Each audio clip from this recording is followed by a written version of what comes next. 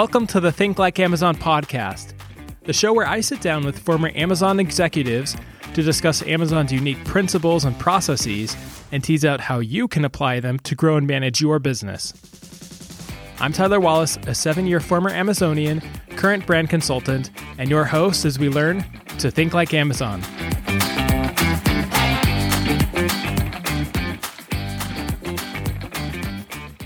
Welcome to the Think Like Amazon podcast. Today, I'm pleased to welcome Steve Frazier to the show. Steve spent over 20 years as a VP at Amazon, where he launched multiple businesses and led organizations around the globe. During his Amazon career, Steve spent time as the country manager for Amazon UK and Amazon China, in addition to leading roles in North American retail expansion and the rollout of international consumer programs.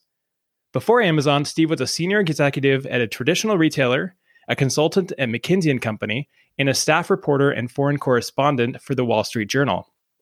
Since leaving Amazon in 2020, Steve now serves as an advisor, consultant, and board member for companies who want to connect with today's customers. Steve, welcome to the show. Hi, Tyler. It's good to join you today. It's my pleasure to have you.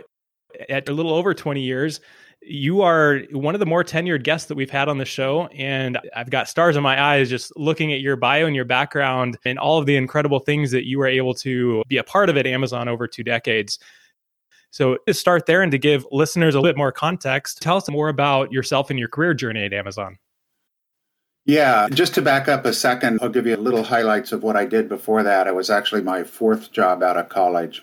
My first job, as you said, I was a reporter and foreign correspondent for the Wall Street Journal in the U.S.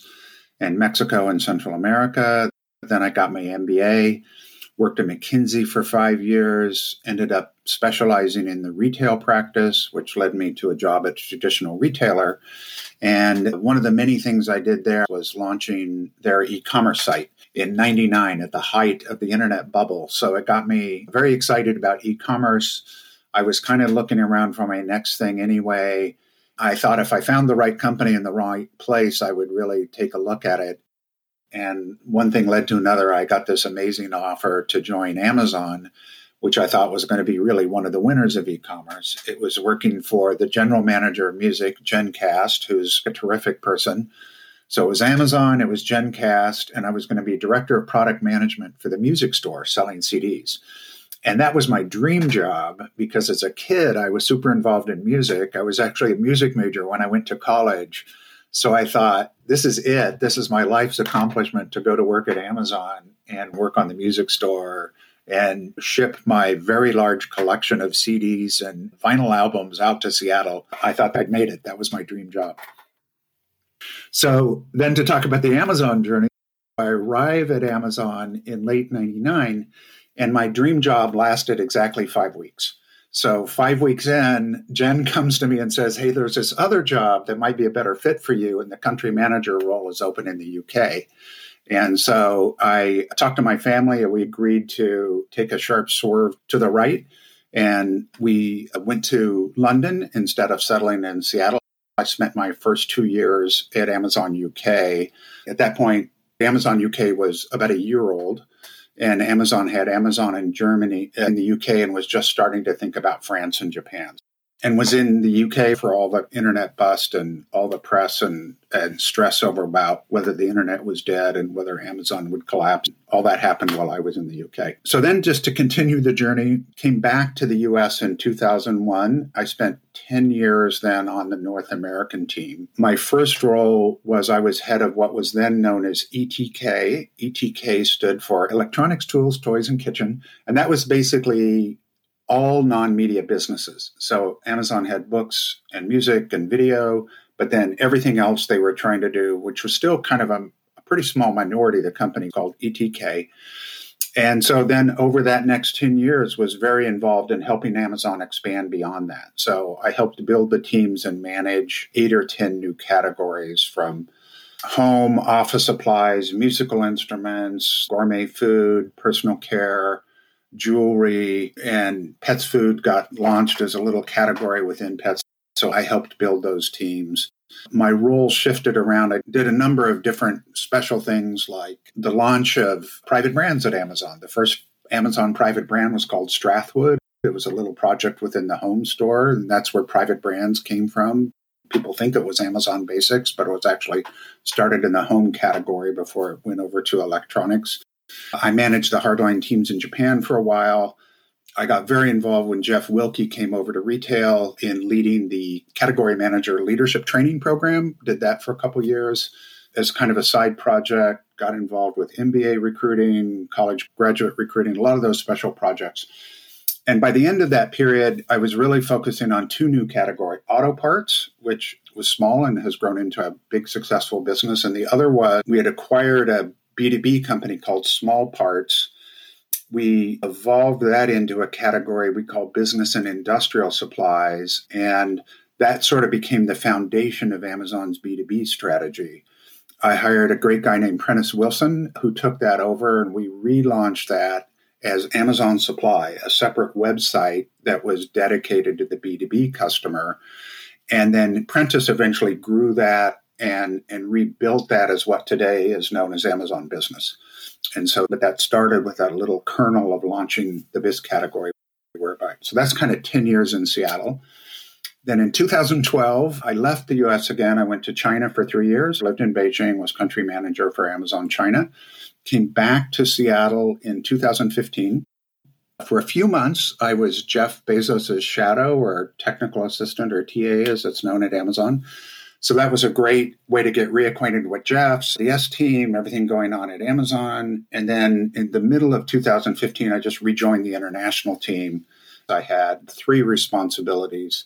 One was launching Amazon Business International. So over the next 4 years or so, we launched it in 5 countries in Europe, Japan, Canada, and India. My second responsibility was managing Brazil. That was just books when it got started. And then we grew that into a full Amazon website to where they now have everything. And then the third thing I did the last couple of years is I was asked to take responsibility for private brands, just to bring that full circle, because private brands had grown quite a bit. North America had stepped on the accelerator earlier and stronger. It was starting to happen around the world with various teams doing consumables, fashion, and hardlines. And I took that over and spent a couple of years helping those teams double down on the early success they were having and grow even more. And then the very last thing I did was tell my boss about 9 months before I left that I was going to retire. And he gave me several months to restructure those teams and find everybody new homes so I could take off. Well, that is an impressive career.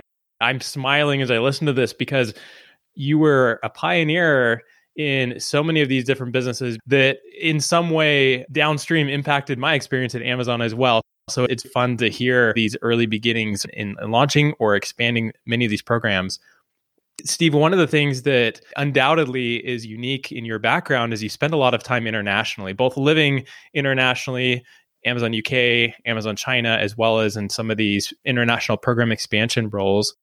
And having joined Amazon very early, how did Amazon learn to expand abroad in those early days?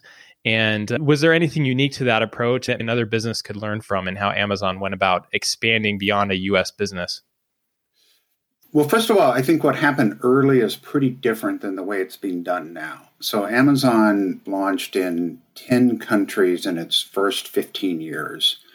And then has done, I think, another 10 countries in the last 5 years. So the pace of expansion has picked up quite a bit.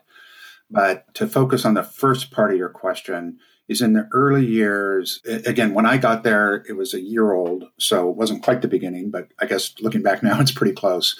And really the focus became, let's double down on what we've started and make sure we get it right.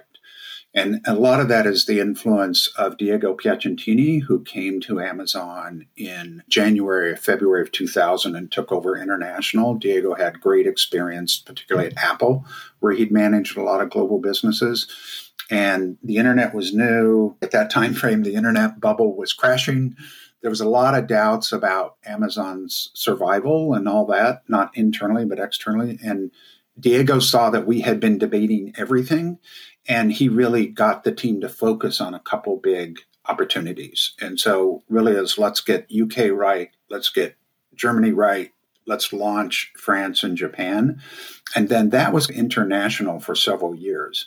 And he was very focused on making sure we got that right And so we could build from that and eliminate extraneous projects, focus on the basics, build out Amazon. We, of course, had the advantage of being able to watch what was happening in Seattle. So we would let Seattle try things.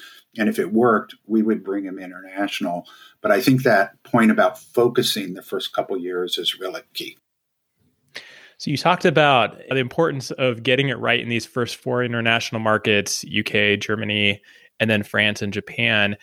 What did getting it right look like in those days? Were there particular success metrics or milestones that you wanted to see before deciding to expand further? I think it was really nailing the basics and realizing that there was customer obsession, but getting selection out there, being competitive on price, getting the right vendors, great customer service. That Amazon playbook works. And getting the teams to focus on that playbook. And then importantly, in e-commerce is scale.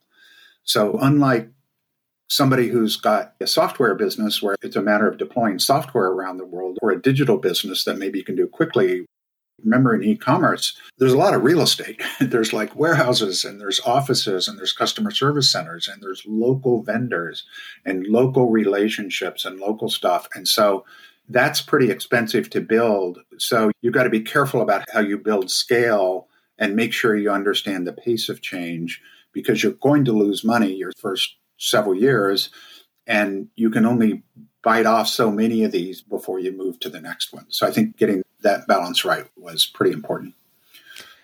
So it sounds like there's an element of realizing those economies of scale from those early capital expenditures to financially prove that you can now go fund a new country where you're going to have to be investing a lot of money up front to launch that subsequent country. Right. And so everybody knew the path.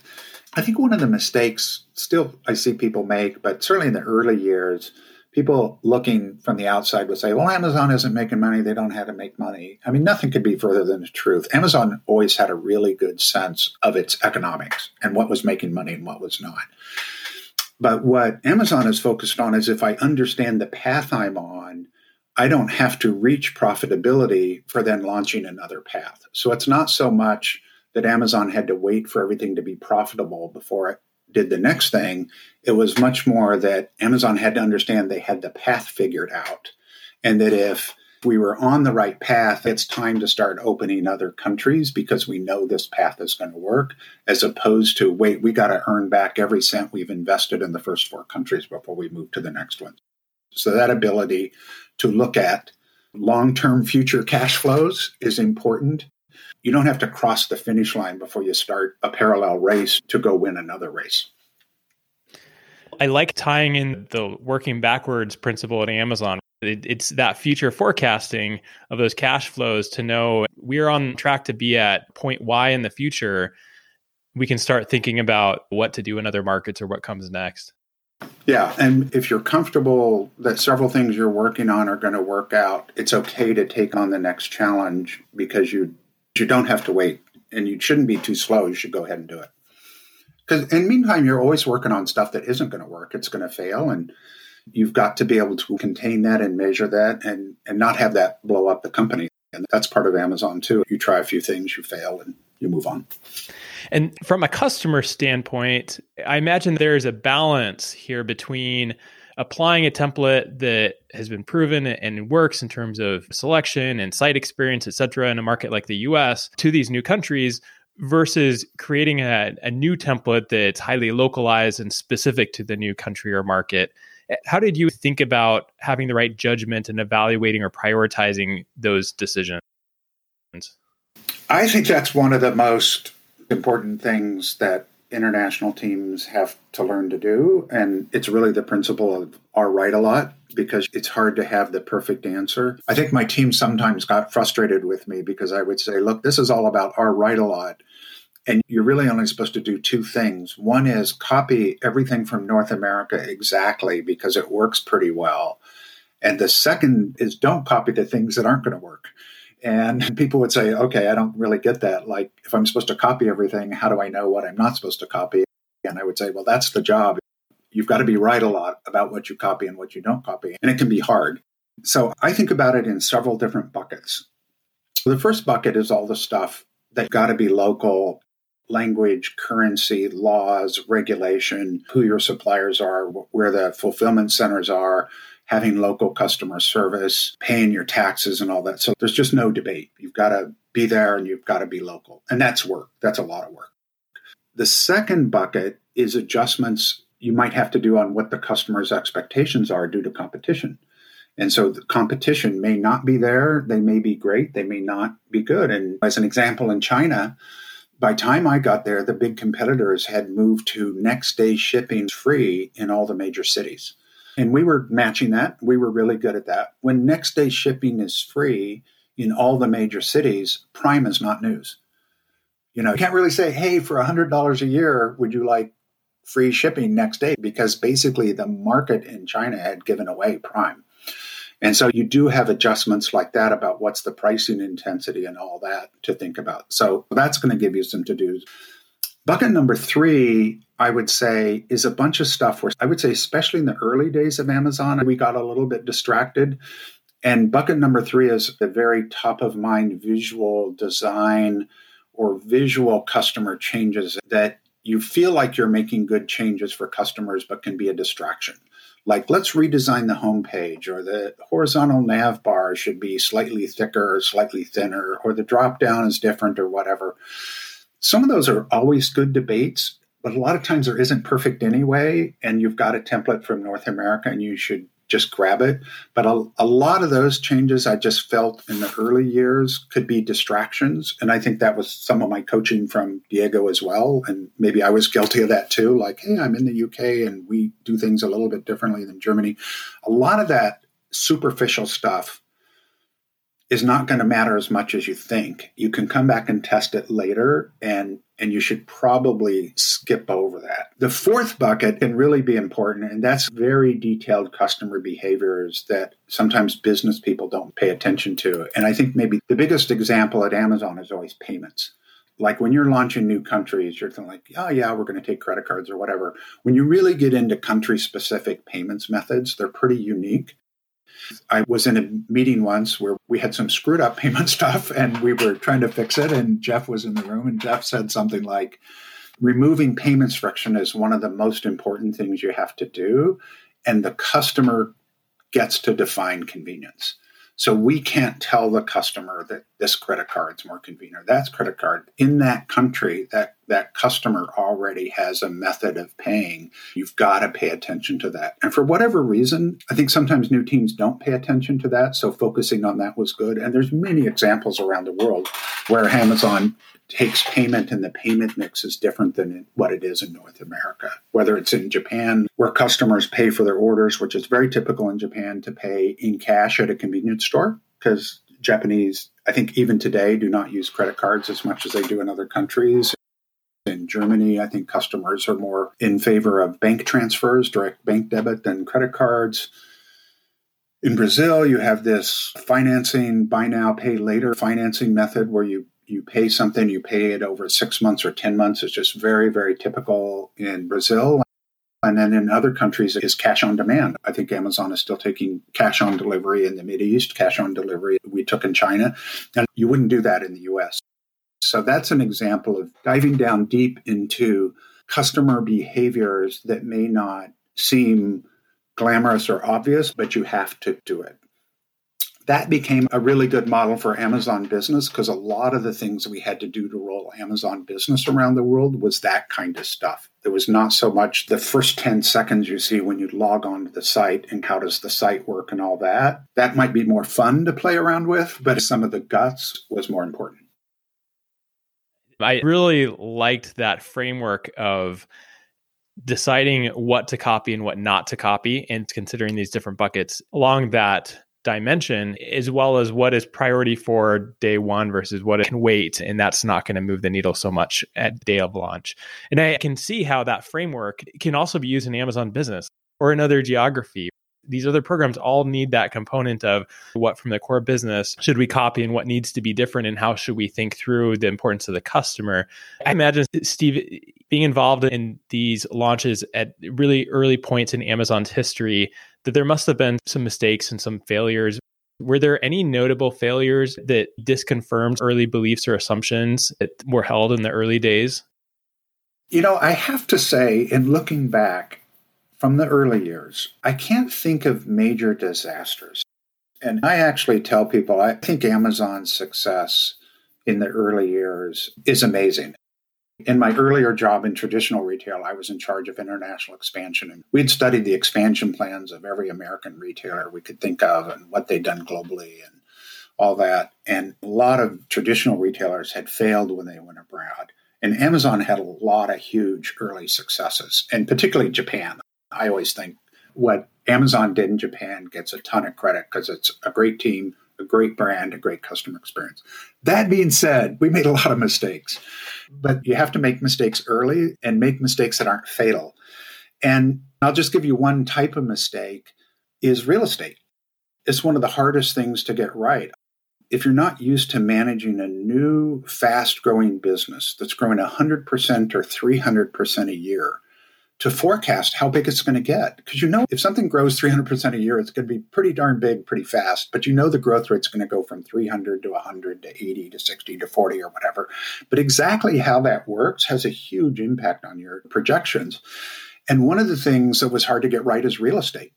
And so when I arrived in the UK, we were building this enormous warehouse, and it proved to be way too big for what we needed anytime soon. We were bleeding cash, and we had to build a wall down the middle of the warehouse, and we subleased half the warehouse. And we wrote off a lot of the construction in one other part of the warehouse because it was just well beyond what we needed. It wasn't really stupid to build a warehouse, so I'm not faulting anyone, but it just was way bigger than what we needed. Amazon had been debating European expansion strategies. And one philosophy was having a big corporate headquarters in Hague with international expansion. And that kind of went away, but we went ahead and decided we were going to put a customer service center in The Hague.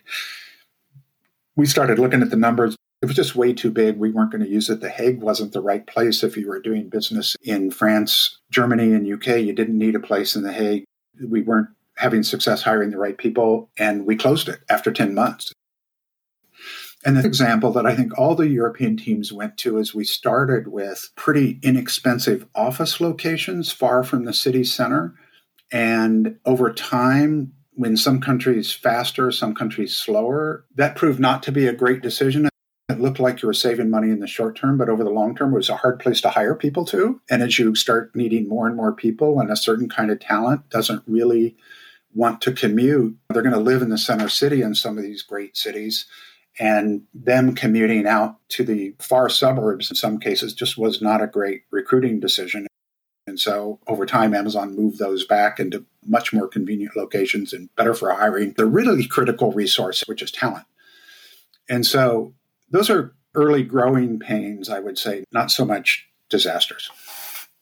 I think those are pretty illustrative of some of the challenges I would anticipate entering a new market in terms of the population density, real estate, travel, delivery to customers, and then those resources, labor, and those other key resources.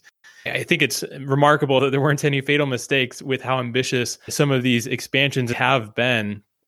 Maybe to juxtapose that with some of your later roles expanding programs such as Amazon Business internationally, how did those challenges in the later years differ from some of these early challenges in international expansion?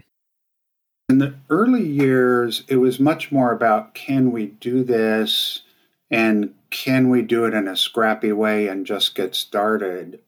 Over time, as Amazon became a bigger global brand and a bigger presence in people's brains, I think the bar went up for what we could launch with. So in the early years, Amazon launched with books only, and that got everything going. And then you would build from books and add everything up. In the later launches, if you look at the launches from 2016, 17 onwards, those countries have all launched with 8, 10, 12 categories on day one. The bar has gone up. Everybody in Australia or Turkey or Mexico knows what Amazon is, and it would be really disappointing to the customer if you said, hey, we're here, you should be happy. By the way, do you want a book? And it just wasn't enough. And so the bar kept going up for what a launch should look like. And I'm now on the outside, but looking at their recent launches, I'm just super impressed with how much they're able to deliver. And I would say the second thing that's changed is as the pace of global expansion has improved for Amazon, I think now the team is thinking more about multiple countries as they're launching one country, and it just allows you to be more efficient. So one of the big eye-openers for me was in 2015 when I got the mandate to launch Amazon Business internationally. At the S-Team meeting where that mandate was delivered, Jeff said something I then quoted for years when we ran into obstacles, is like, look, this is going to work everywhere. Let's not debate it. We might debate the pace, but we're really going to do this. Let's go. And when you have that as your beginning marching orders, just everything you do, you're thinking about multiple countries as you go. So when you think about how am I going to pull the data for finance and what's that data cube look like and how do I organize the team and how do we organize our approach to customers, as you're thinking about multiple countries, it makes it so much better. By the way, some of the digital businesses now at Amazon are expanding faster, like digital music and Prime Video, because those are digital products. They could launch globally faster than physical. But the highlight to me was the week we were in Munich to launch Amazon Business in Germany. The German team had hired about 3/4 of the team, so it was pretty well staffed at launch week. And I felt pretty good about that. But in the room with us was half the UK team. The UK team was launching about 6 or 9 months later, and they were already on the job, and they were in Munich side by side with the Munich team, helping them launch. And also in the room, we had hired the first 2 people from Japan, which was going to launch in a year, but it was time to get started. So we actually had 2 visitors from Japan observing. We had the colonel of the UK team with their sleeves rolled up, helping to work, and we had most of the Munich team. And so the fact that as you rolled out, the new teams all had seen what had happened in the earlier countries just made those launches a ton smoother than they otherwise would have been. I really like that because just as a postmortem or a COE or all these other mechanisms Amazon has to disseminate learnings across the company, having those from Japan, from Munich, the UK, all together to see what that launch looked like, help disseminate that learning quickly, knowing that these launches were coming. Steve, what advice would you have for businesses today that might be thinking about expanding internationally for the first time? My first response is do it and look hard at your talent and look for talent that has global exposure, global experience. It's, by the way, one of the greatest things you can do in your own career is live abroad. I've done it 3 times now and it was awesome for me. But look for talent who've got that kind of experience. I do think this question of the kind of business are you in and knowing up front what you think the pace of expansion is going to be. If you're a totally digital business and you think, hey, this might go from 5 countries to 25 countries pretty quickly, I think is going to get you to think about this differently than if you're more of a physical based where you've got to have warehouses and infrastructure in every country. You're going to go get slower and you might do more the approach of let's commit ourselves really hard to doing 2 countries and then stop and think about it. I think just making that basic decision, is it 2 countries in 5 years or 25 countries in 3 years? Having a hypothesis about that before you get started, I think will shape a lot about your talent, your org structure, your tech infrastructure, the investments you make is almost the most important decision I would make first. For anyone listening that might be thinking about future expansion, I loved your point there about having that plan for what you will be doing or what you expect to do and start planning for that now. And that's where we'll leave the conversation this week. Next week, be sure to tune in to the rest of the conversation with Steve. We'll hear about the metric that was magical to Amazon's expansion, how shifting more attention to business inputs unlocks potential, and the litmus test for knowing when you've identified the right input metrics for your team. Until next week,